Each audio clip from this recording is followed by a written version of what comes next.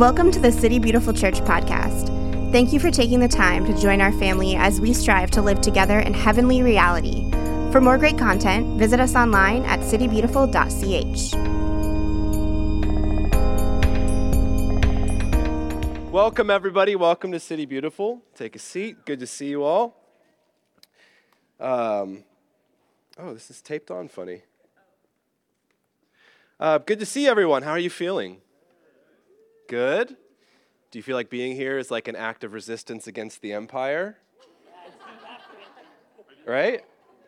No, I think about this a lot. I was talking to somebody about this earlier in the week that we are moving into an era in the church in this country where we don't take it for granted anymore that we're followers of Jesus. Jesus. Reverb. That's great. We don't take it for granted anymore that we're followers of Jesus. And there's so many things that are asking our time and our attention. We even talked about, and I'm going to talk about this more next week, that a lot of the old gods are still alive and well, and they demand our worship. We just think that we're so evolved beyond that we don't think about it as worship. But all these things are asking our attention. And I really, I'm more convinced than ever that gathering together to worship, to pour over the word, it's an act of defiance. You're making a political statement in a way by choosing to be here on a Sunday, because you could choose oh, well, I'm just really tired, or oh my gosh, I've got to do laundry, or oh, all these other things. But you're saying, no, I rejoiced when they said to me, let us go into the house of the Lord. And that's an act of resistance against the empire that would seek to distract you, to keep you small, and to keep you powerless. And I think especially, all the things that we're running into, like Steve mentioned, we have this kind of dual track of COVID and summer, and it's obviously take care of yourself. Don't show up if you have COVID. That's a very practical thing to do. But I think it's important that we continue to remember what it is that we value and to keep that North Star intact, because if we don't, we end up just kind of fading further and further away until we find ourselves in that foreign land eating pig slop and wondering how we got here. So I want to commend you all for your act of being here today. I don't take that lightly, and I don't want to waste your time.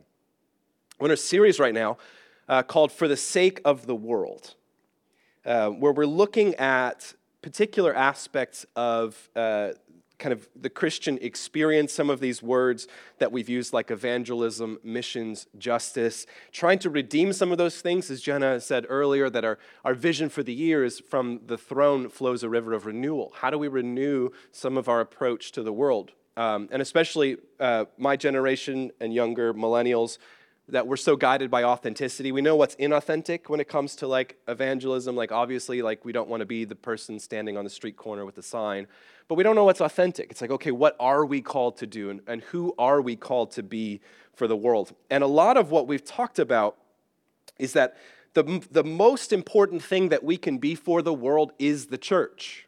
That's what we're called to be. And again, I see this idea of being the church, that God is forming a family of strangers, as Stanley Hauerwas tells us, as this act of resistance against these empirical notions of individualism and consumerism and so on, that seek to keep us apart, that the enemy wants to kind of keep us apart, keep us distracted, and therefore to keep us powerless. But to be the church is to gather together under this new kingship of Jesus, to allow him to inform us of who we truly are, and then for us to work together to reveal the kingdom that we talked about even early on, that there's a difference between the church and the kingdom. The church is this ragtag group of people seeking after the kingdom, seeking to embody the kingdom. And we were even talking yesterday in our all-day teaching of Ephesians that it's that act of friction that comes with being part of the church that leads to a sense of creativity and possibly renewal and redemption, which is another way of saying God puts you in community with people that you don't like. And you look across the aisle and you go, why does that person get to be here? They don't get to be part of the church. Or we choose churches full of people that are already like us, and we think that's the goal. when in actuality, it's that discomfort, it's that friction that comes up within community, people that we wouldn't have chosen by our own merit, that actually is part of the process of our sanctification, that makes us holy, that purges us of our prejudices and our biases. And the world should be able to look at that happening in the church and say, what is that? What is that new form of humanity that's taking place among all of these disparate groups of people being brought together under the kingship of Jesus? And it's our witness as the church that becomes the best message that we have to display to the world, that we're not going out and trying to make the world just look more like us, but that we are truly embodying that shining city on a hill imagery. And so today, we're going to be kind of coming back around to this, this concept that it's how we in the church love one another, and how God has set us up in this thing called the church to embody the kingdom that becomes that witness for the rest of the world. So today we're going to be looking at Acts chapter 6, verses 1 through 7. So I'm going to pray, and we're going to get into this. Heavenly Father, we testify the truth that you are here, that you are with us. You're with us wherever we are. You are with us on our most joyous, happiest days, and you're with us in the deepest, darkest, most unforgiving moments of our lives. You are with us. And you turn curses into blessings. That the things that are meant to keep us small, to keep us powerless, and to keep us apart, by your Spirit are converted into opportunities to grow closer to you and to one another. To understand ourselves more. The things that are meant for our death become life. Lord, we pray for all of those in our community right now who are suffering, whether they're at home sick with COVID or any of the other myriad illnesses that are going around right now, Lord, that you would be a comfort to them, but that you would also be the great physician, that you would heal them fully and completely in the strong name of Jesus. And Lord, as we continue on today, I pray that our hearts would be open and tender to receive truth from you, that we would be courageous to believe that it is you speaking to us, and that we would own that not only are we capable of hearing your voice, but you delight in speaking to each one of us individually about where we're at and where it is that we're headed. So may the words of my lips and the meditation of all of our hearts be ever pleasing in your sight, O Lord, our rock and our redeemer. Amen.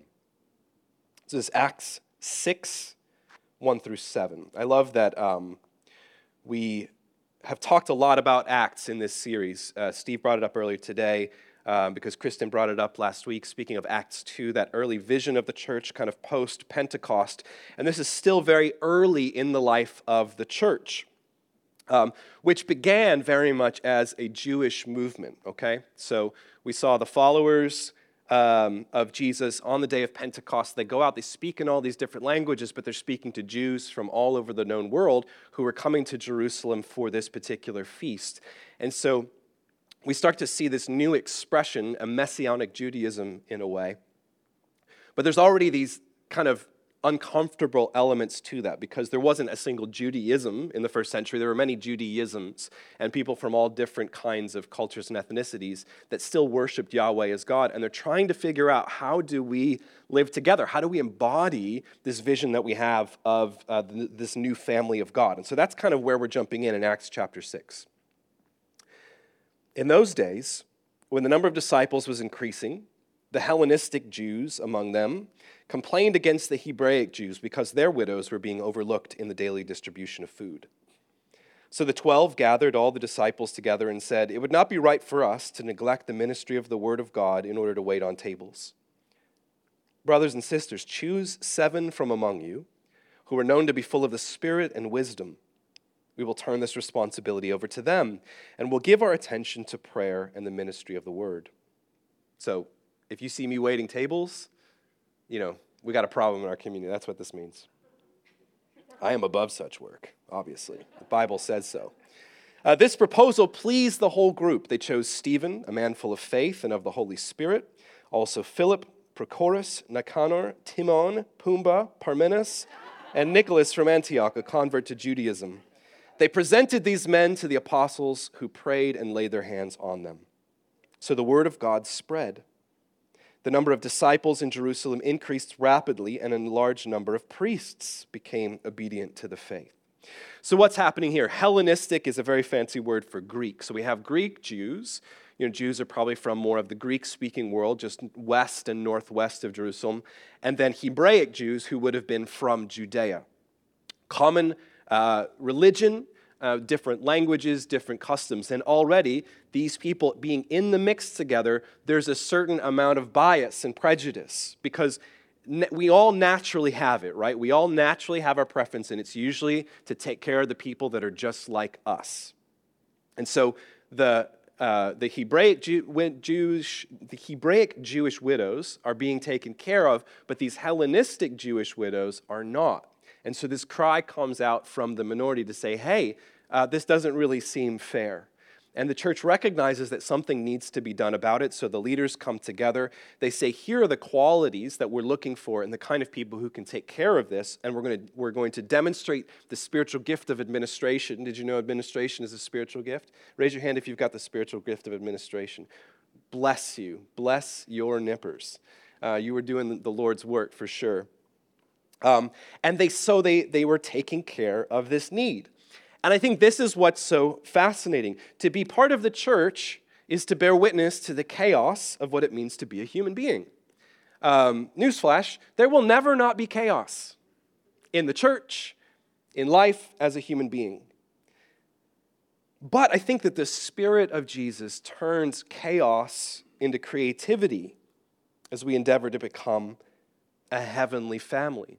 The Spirit of Jesus turns chaos into creativity.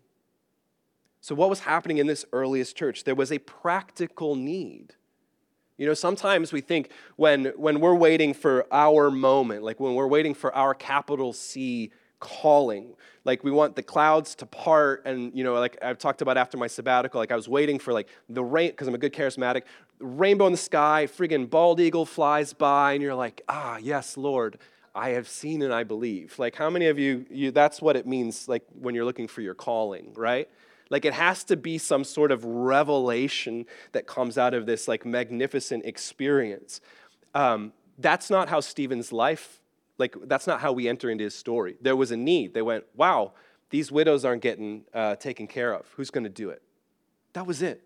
And a lot of times we're so conditioned to even like your ministry is going to be like Jonah, which means you're going to be called to people that you don't like by a God who doesn't particularly like you with skills that you don't have just so that you can burn out at the end of the story, right? But it's this big, at least it's this big magnificent call and there's a fish involved, In reality, in real life, this is what it looks like. There was a practical need. They looked for people who had a certain kind of character, and they empowered those people to meet those needs in the community. Because there's a constant shift when it comes to the church of who is being welcomed through the doors. God is constantly bringing in different kinds of people, which means that chaos is inevitable in community. A lot of times I think we believe that the sign of a healthy community is stability, which usually means rigidity. And indeed, that's a lot of what churches pursue. It's a lot of what corporations pursue. A lot of organizations in this world, it's like if we can get to a place of stability, which means rigidity, which means we know what to expect, we know how everything's going to operate, we've ironed out all the wrinkles, that's the secret. And I just do not think that that is a realistic vision. How many of you ever read the book Matilda by Roald Dahl when you were kids? The Trunchbull, the principal, imagines the perfect school is the one that doesn't have any children in it, and she's right. The perfect church is the one that doesn't have any people in it, right? Because people induce chaos. I was talking with Jackie on Tuesday about this, and we were saying the only kind of consistency we can expect is adaptability in chaos. That's the only kind of consistency that you can expect. But I think there's always an opportunity when we can convert chaos from being the thing that we're trying to avoid, when we begin to embrace chaos. There becomes an opportunity there to lean into the creative Spirit of Jesus to say, okay, what is it going to look like next? Who are the people that can meet this kind of need? How do we shift expectations in our community so that we can continue to try to embody the Spirit of Jesus? And so that's what we're really talking about today. How do we do that for one another? There are no gimmicks for creating a healthy church culture.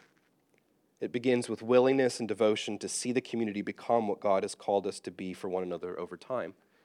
T-shirts work for a little while. Pizza parties, that'll get you kind of far. But I think a lot of times, from my side, where it's being part of the organization, we're always looking for the gimmicks that we can, like the shiny baubles that we can give you to be like, hey, if you sign up for this team, here's what we're going to promise you. And I got to this point, I'm like, I can't promise you anything if you join a team. You're going to be inconvenienced. It's going to be chaotic. People are going to get COVID, and you're going to have to fill in for them. And you probably won't, enjoy it all the time. Like that. Amen, brother. But we're always looking for gimmicks. We're always looking for the promise. If I do this, oh man, it's going to be so good for me or whatever it might be. And I think a lot of times our attitude towards church is kind of like the diet culture that we have in the world today, where it's this constant, I'm going to I need to get reset, and I'm going to launch into this kind of crazy diet that I'm cutting out all these foods and I'm adding in all those things and I'm changing all of this stuff. And we end up in this binging and purging attitude when it comes to our relationship with church. We're all in and we're showing up to everything and we're signing up for all the things, and then we go, whoa, I'm so exhausted, and then we back away from everything, and then we feel guilty because we're not doing anything, and then 3 months later we're all in, and we're just being tossed back and forth in this attitude of trying to find equilibrium. And if you know anything about diet culture, you know ultimately it doesn't work. Because the thing that you're supposed to do with your nutritional diet is eat a balanced diet. That's it. It's not about cutting things out and putting things in and pushing yourself, and then all that stuff, it's only temporary, but it doesn't set you up for success. But it's not sexy to tell people to just eat well. You know what I mean? We want to be on an adventure. As Americans, we love adventures. We want to be on the keto adventure. We want to be on the Whole30 adventure, We invent imaginary things that it's I'm going to do this, and then all of these things in my body are going to die off or whatever. And it's just eat healthy and exercise 3 times a week. But it's, as we learn that there's no gimmicks to nutritional. I say this, and yesterday I had a Popeyes chicken sandwich, so don't listen to me when it actually comes to nutrition, but when we give up this binging and purging mentality when it comes to our presence in community, I think it even is just not even just about serving, but it can be about us showing up. We'll show up for a couple weeks, and then we just we drop off and we're gone for 2 months, and then we show up for a couple weeks, and it's we're just we're binging and purging because we're always measuring, do I do something more or do I do something less? And I think that's the problem. Should I show up to church more or should I show up to church less? Should I serve more or should I serve less? So I go to my community group more or should I go to my community group less? I think more and less is the problem. It's how do I do these things well over time? Because that's the other thing. We like diet culture because it promises us immediate results. Do this thing for 30 days and then everything's going to be great. And we like that when it comes to church. If I sign up for a community group, in 1 month, I should be completely known and loved and so on and so forth. If I sign up for this serving team, I should just feel the presence of Jesus within 3 Sundays or my money back guarantee. If I give, of my resources, and if I tithe, then we're conditioned for this short-term expectation. And what happens so often to us is if I don't see results in 3 to 6 months, then I just jump to the next thing. One of our former elders used to talk about in Orlando the migration of the whales whenever the next cool church showed up. We used to be the cool church. Did you guys know that? We used to be the cool church. And then another church started up, and then like everybody just moved to that church. And it's this diet culture. It's like, if maybe that one's the answer, I don't give it 6 months and go, oh wait, it didn't happen for me.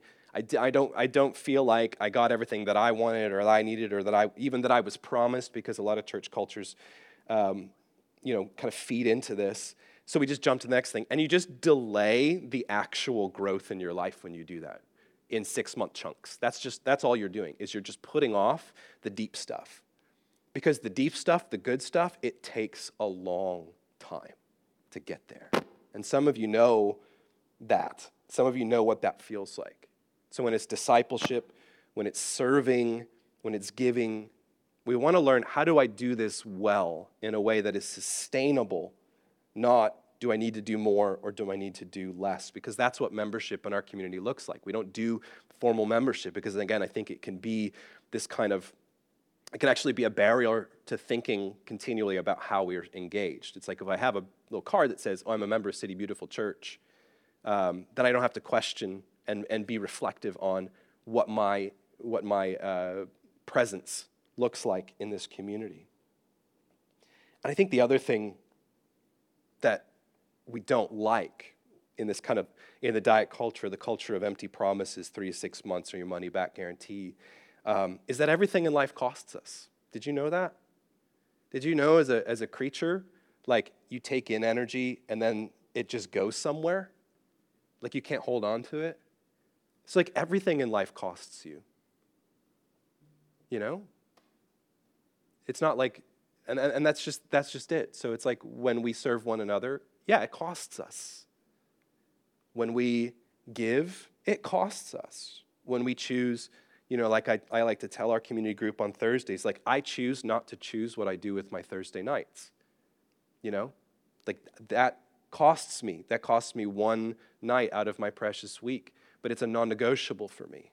Like I don't want to do anything else than to be with my people on Thursday. And I even told them, Megan will testify, the first day I was like, I don't need more friends. I don't want to hang out with you guys because we're friends. Like I want to go deep with you in the name of the Lord. And Thursday nights are my night to do that. And I think that's the kind of mind shift that we have to have. Everything is going to cost you, but is the cost honorable? Is it worth it? Because you have a trajectory, you have a vision of who you are being called to be in the Lord and what this thing can be when we all come together with that willingness and devotion to see this community become what God's called us to be over time. So I want you to take 3 or 4 minutes and turn to one another, and I want you to talk about this question. What are the markings of a healthy serving culture to you? What do you think it looks like for a community to be healthy in the way that we serve one another? So turn 2, 3, 4 people and have that conversation.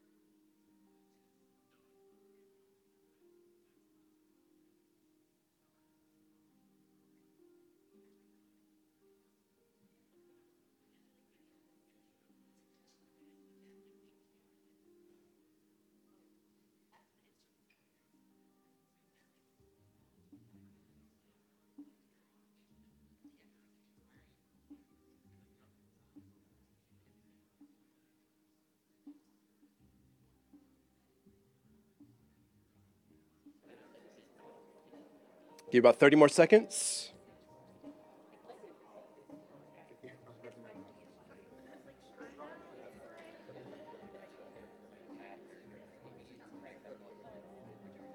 All right. All right, so we'll get a little feedback. What did you guys come up for? What are some markings of a healthy serving culture in a church? Jennifer. A safe space for vulnerability. Anybody else get that one? No? Wow, you were original. Good job. What else? Accessibility. What do you mean? Like being able to actually do it, like our practice Sundays. Like, we need you. Oh, okay, yeah. So we're doing it. Great. Thanks, Tiffany. What else? Johnny? Where people are focused on the needs of others. People are focused on the needs of others. Yeah, being that kind of, almost like that Stephen mentality. Absolutely. What else? Leading with kindness and not niceness. Leading with kindness and not niceness. Ooh, interesante. What'd you say, Nicole? Not allowing it just to fall on one and think that it's someone else's responsibility. Yeah, not allowing it to just fall on one person, and just thinking somebody else will take care of it. Yeah. Kristen. Appreciation for others' strengths. Yeah. Yeah. And weaknesses.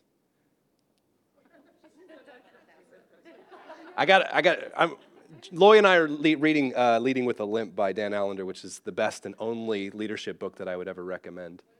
Leading with a Limp. It's about being weak. Anyone else? Not letting it be your identity. Not letting serving be your identity. Yeah, that's really big. That's a big one. Cool. Well, I think you guys mostly nailed it. Let's see. So this is what we think a healthy serving culture at City Beautiful Church looks like. Okay. Now, the interesting thing is this is a vision, which means we have not achieved this yet. So I'm fully owning the fact that we don't always do this particularly well. But that's the point of having vision. Like I said, there's a difference between the church and the kingdom. The kingdom of heaven is the vision for the church, and the church in reality is a group of people that are constantly like banging up against one another and not always getting it right. So our vision, number one, we're for one another. We're not against each other. We talk a lot about having a family mentality. And again, even that idea of family being a vision and not necessarily what many of us experience in reality as family. But families ideally work together and problem solve together. Like what we see in the early church. There was a need, and they said, we need somebody to take care of this, to make sure that we're all like entering into our respective qualities and strengths. It was practical. It wasn't sexy. There was no rainbow with a bald eagle or whatever. It's like, no, we're family. This is what we do. We take care of each other. Like I really love the way that I grew up is like, we had chores from an early age. We were cooking once a week, like at 10 years old, and doing our own laundry by 12 or whatever. And I hated it because you're a petulant little child. Did you know that children are super selfish? What? And if kids were just left to their own devices, they wouldn't do anything. And the only two things you want to do when you're an adult are the things you don't want to do when you're little, which is to eat and sleep. Doesn't make any sense to me. Anyway, I guess I was a kid at some point. But the way that I grew up, it's like, this is what you do because you're part of a family. Like, it's like, and many of you know my mom, so you're not going to be surprised. It's like, I don't care if you want to do the dishes. Like, this is what you do. But what it did was it trained me to understand that, and again, I think you begin to leave the kind of the law mentality behind. I do this by obligation, and you come to learn, oh yeah, this is what I do because of family. And God willing, we go above and beyond just the obligation to a family to actually be more outwardly focused and other-centered, to begin to take care of each other. So number two, we believe in the work of the many, not the few. So part of a healthy serving culture is resisting this temptation to become a consumer of somebody else's presence, okay? And I think that that's very common in church culture, I think, because of a lot of the things that we set up for it to be a thing that you're supposed to consume. Ian Morgan Cron talks about, like, it's like you come to church and you get like 50 cc's of this like experience and you feel really good. And that works for a couple weeks, and you addicts in the room know. Then it gets to the point where you're like, man, I kind of need 70 cc's now. Like, I need you to give me a bigger show, and to give me something more interesting that I can just gobble up. But a lot of us, like, that church tends to reinforce that consumerist mentality, when in actuality it should be the very place where we're shedding that being part of who we are. So if we're only coming to church to consume an experience that other people have invested in, we're missing the mark. Because then it's just like there's a few professional Christians. And that's why I'm not a huge fan of like the stage audience thing. Like what I loved in our last building is we're kind of getting more into the round because we could disassemble that idea of like there's the professional Christians on the stage and they're singing to Jesus and believing in Jesus on my behalf, to saying, no, actually this is something we're all participating in together. But as we all find our place in serving one another, we alleviate the burden on the first people to step in and to say yes. So the more people are involved, the less work there is for everybody in that. And it's out of that work of the many that we see everyone, they're like, you just better steward your time and your care for one another in that. And that's hard because I think, hold on a second. You know, I want to commend as I look around here and I see some of you, and you've been the first ones to say yes, and you've put yourself in that position of serving and showing up consistently, and many of you are tired because you want others to come alongside of you in that, and it's maybe not happening. So I want to challenge some of you that haven't said yes yet, like notice the people who are consistent. Notice the people who are investing in this thing because they care about it. And can you come alongside of them in that? I always think about when the Israelites are in a battle and Moses has to hold his staff over his head. And whenever he has the staff over the head, like the Israelites are winning, and as soon as his arms start to go down, they start losing. And so what happens is it's Aaron and somebody else, probably Pumbaa, and they come and they like hold his arms up for him. And I think it's this amazing image of like what it means for the many. Like we can't do this thing if there's just a couple professional Christians and everybody else just comes to consume. Number 3, we believe that service can actually be healing and not wounding. Again, I think it can be very common in church culture, and I'm not saying that we're exempt from this by any means, where we do reduce people to being a function, which is going to lead into the next one. But that what happens there is that we get wounded by service because we're only being commended for what we have to offer and not who we are. We use the Enneagram in our community a lot, and like Enneagram 2s, any Enneagram 2s in the room? Okay, a couple of you. I have a lot of sympathy for you in church culture because we commend the people that say yes and are generous and give of all their time, and we applaud them when they're like ruining themselves for trying to like find their place in it. So we want to believe, like again, everything costs us. We want to believe it can actually be really healing for us to serve one another instead of it hurting us.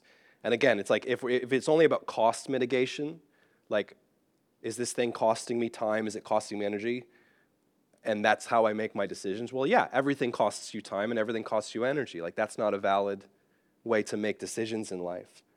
But to go, am I stepping into this thing as a way to encounter a new understanding of who God is and who I am because of who God is? And I'm putting some language to that. I'm putting some flesh to that. Like I love the way that Charity does the engagement team. She's constantly reminding her team, like, this is not about just standing at the door and waving at people. Like, who wants to do that? Like, yada, like, big deal. This is about creating a welcoming space for strangers to find home and for people to feel like they matter. Like that, no, sign me up for that. You know what I mean? But we need to be reminded of that because we'll constantly lower our sights to just making it about function, and that's usually where we get wounded. Fourthly, we don't let ourselves become just a function.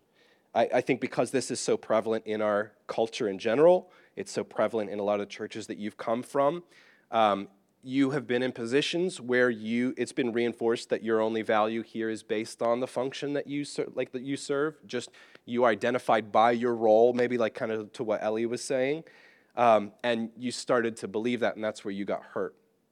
But a lot of times, we also enter into community with that expectation. And what does that look like practically? It means I only show up to church when it's my turn to serve.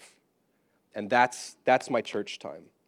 But if I don't have to serve, I don't go to church. And you're telling yourself the lie that your only worth to this community is in the role that you have to play. When you kind of operate into that decision-making, to say, well, I'll show up when it's my turn to serve, which is once a month or once every 6 weeks or whatever. But if I don't have to serve, then I don't have to show up. You've already set yourself up to believe that this thing that we're doing right now is just here to drain you. And again, that comes from that consumerist mindset. And so we want to have, part of being a healthy serving culture is like we show up even when we're not serving, because we're here to love and to be loved, and to believe that maybe this thing can actually animate us. It can actually be life-giving. It can bring us to life because we're worshiping in the presence of our spiritual family. We're encountering the love of God in this place. And then when we serve, it comes out of an abundance of joy.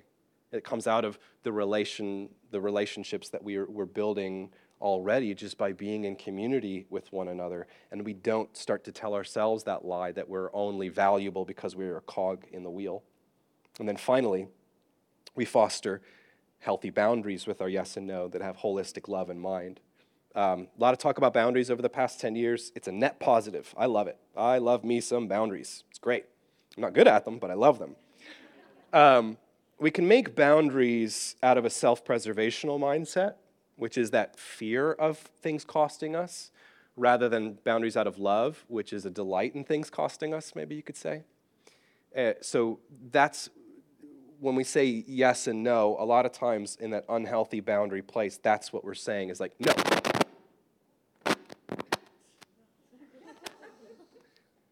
Like you're going to take from me, right? Like that kind of miserly mentality that we have. Like you're just going to take from me. So I'm going to establish a boundary. But a loving boundary, it may still be a no, but it comes out of this place of love and care. And I think it's a really fine art to learn what actual healthy boundaries are. In really healthy boundaries, we bless our limits, okay? This is the biggest thing that my pastoral coach has taught me. He said, can you name your limits, and can you, like the best lesson that you have for your community is to teach them about your own limitations. So like, I don't work Saturdays. I don't work Mondays. Like you can only talk to me through Slack if it's church stuff.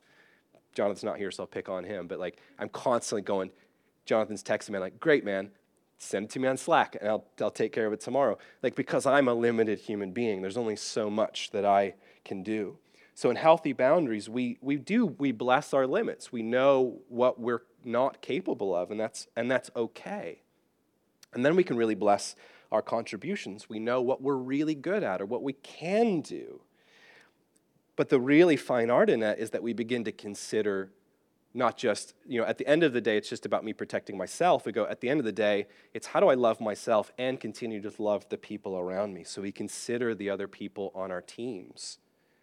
We consider the people that we're in community with and say, am I setting up boundaries? Am I saying yes or am I saying no in a way that's sustainable, that blesses the people that I'm in community with? Because too often, individualism silos us and I make my decisions and those decisions have no repercussions for the people around me.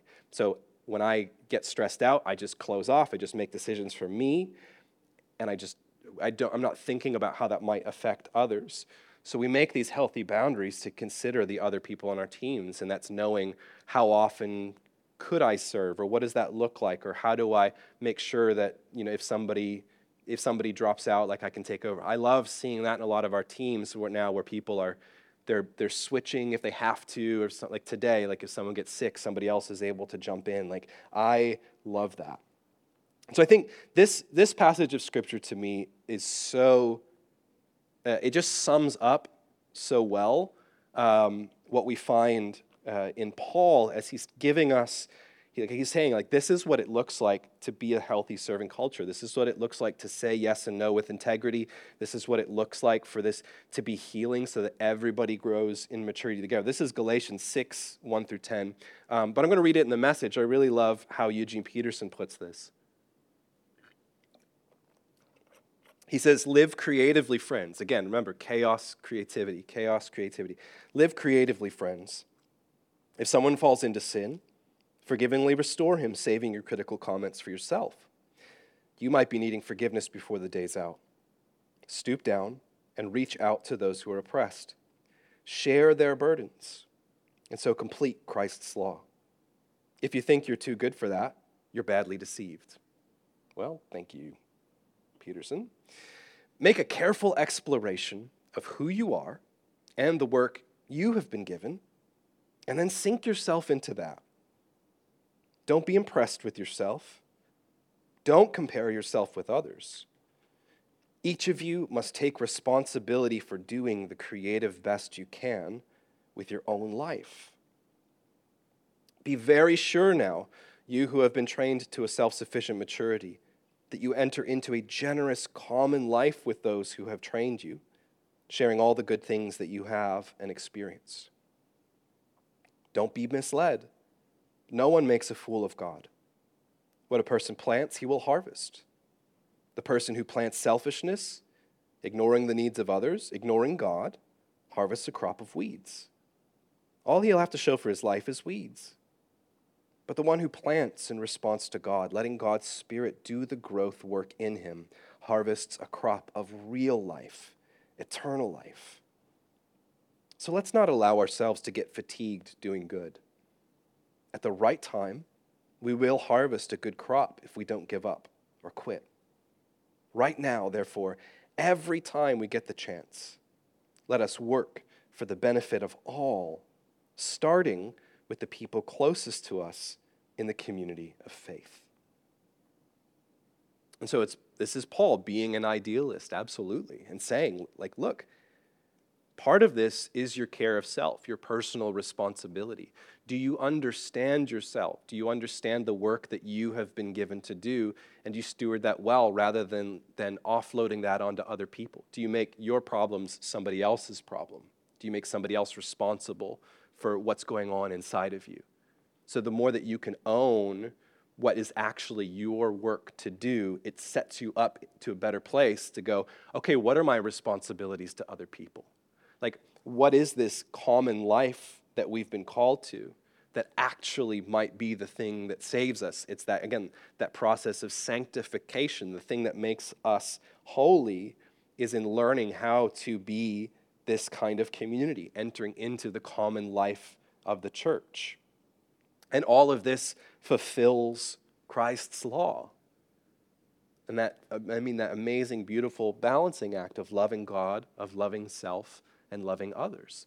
And that's hard. It is really hard. But we don't learn that if we don't go towards it. And it's that I love that Paul gives us this vision. He says, this is who you're becoming. You know, I've spoken many times of how I think in our modern culture, we have this meaning crisis. We don't have meaning to our lives. And so when we make decisions about what we say yes and no to, we tend to just make it out of self-preservation rather than understanding my life has purpose, my life has direction, there is a place that God is calling us to go together, and I am willing to be inconvenienced and to potentially suffer and to struggle to see myself end up in that place someday.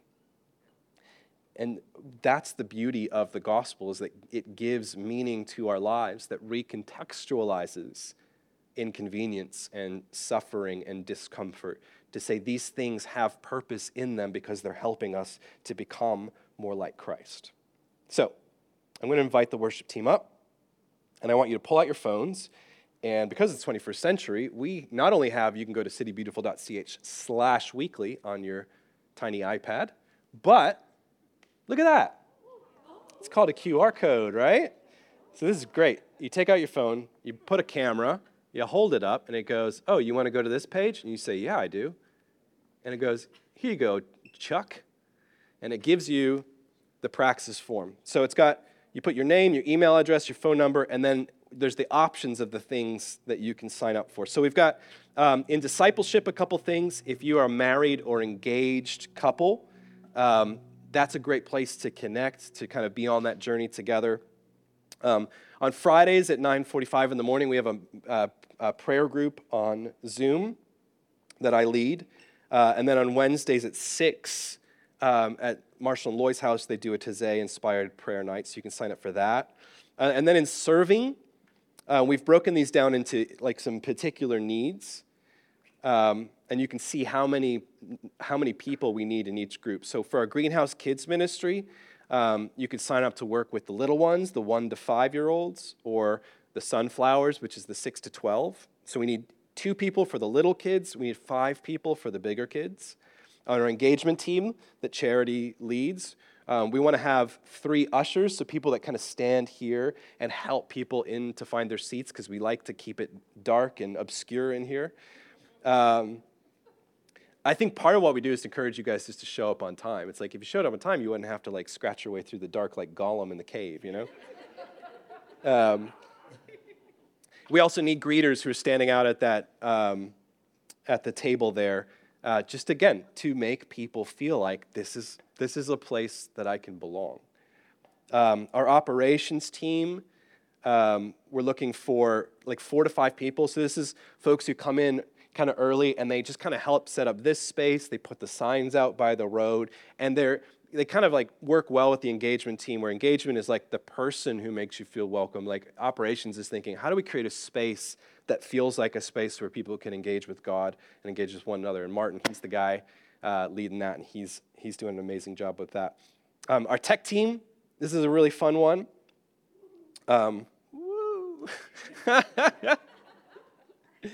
So these are the people that are kind of helping run everything between there and here. If you love calling the shots and kind of orchestrating the whole thing, becoming a producer might be a really great option for you. If you want to learn how to input things that go on screen and then run that up there like Laura's doing today, you can put in for visuals. And then we need audio techs, who are people that'll show up to help our sound engineer kind of set up the actual stage and set up the worship team. And then finally, worship. Speaking of like, getting knocked out with, medical ailments, our worship leader had a baby a month ago, and it's like, she wasn't even thinking. I know, come on, let's get to it. Let's get productive. So we're down a worship leader. And people are traveling, people are getting sick, so we're looking for a couple new people that would want to step in and to help lead our worship team. So if you play an instrument, if you sing, especially if you have experience doing that in the past, we want to try to really get you in on the rotation. And then finally, this one I'm really excited about. We kind of like at the beginning of the pandemic put this team to rest, our local global team. And Local Global is really about developing long-term relationships for our community to invest in.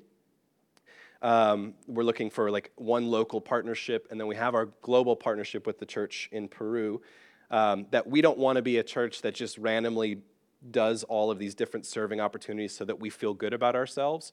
We actually want to invest long-term in empowering other people who are on the front lines, who are doing it far better than we ever could, to show up and to support them. So we're putting that team back together this summer. So right now, it's like, if you're interested in being part of that team and helping us to develop those partnerships, we really want to hear from you. So we're just kind of gauging interest right now, so you can sign up for Local Global there at the end. So those are some of the opportunities. I encourage you, try something new this season. Perhaps you might be surprised by what resonates with you.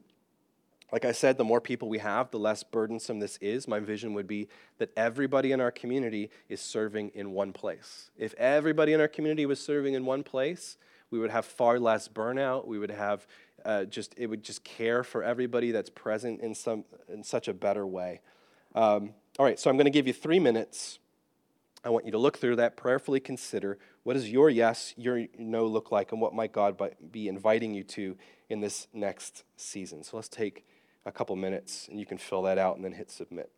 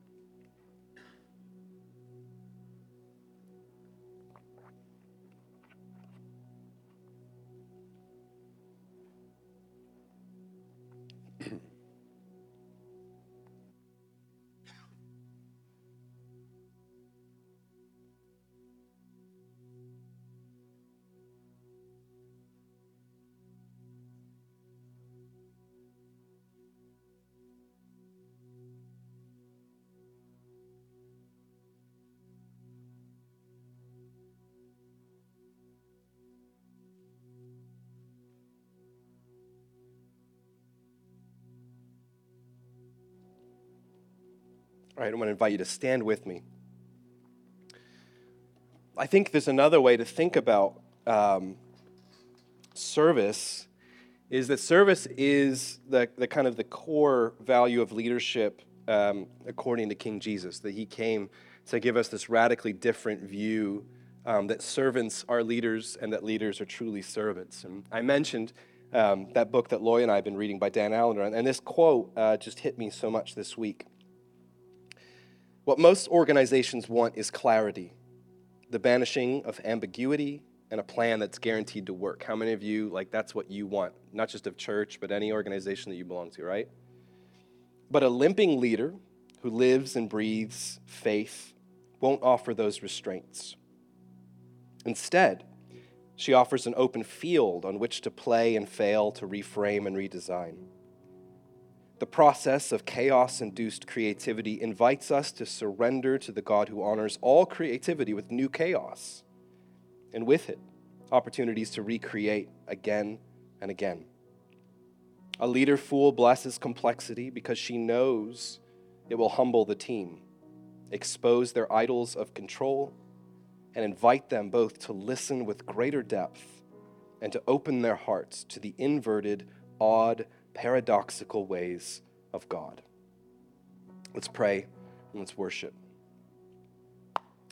So, Heavenly Father, I thank you for the vision of service that you give us in the early church. I thank you for people like Stephen and the others who chose to say yes because there was a need, and they had the right character to step in and to do something. Lord, we thank you that you have called us to this vision, that it is the many, not the few, who see the work done for us to become more and more, day by day, week by week, the church that you have envisioned us to be. Father, would you bless our chaos,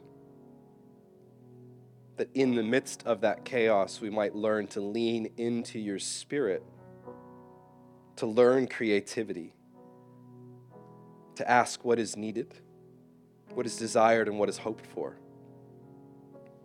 And so, Lord, as we worship, invite your Holy Spirit to continue to do that work of showing us, locating us in that narrative of the church.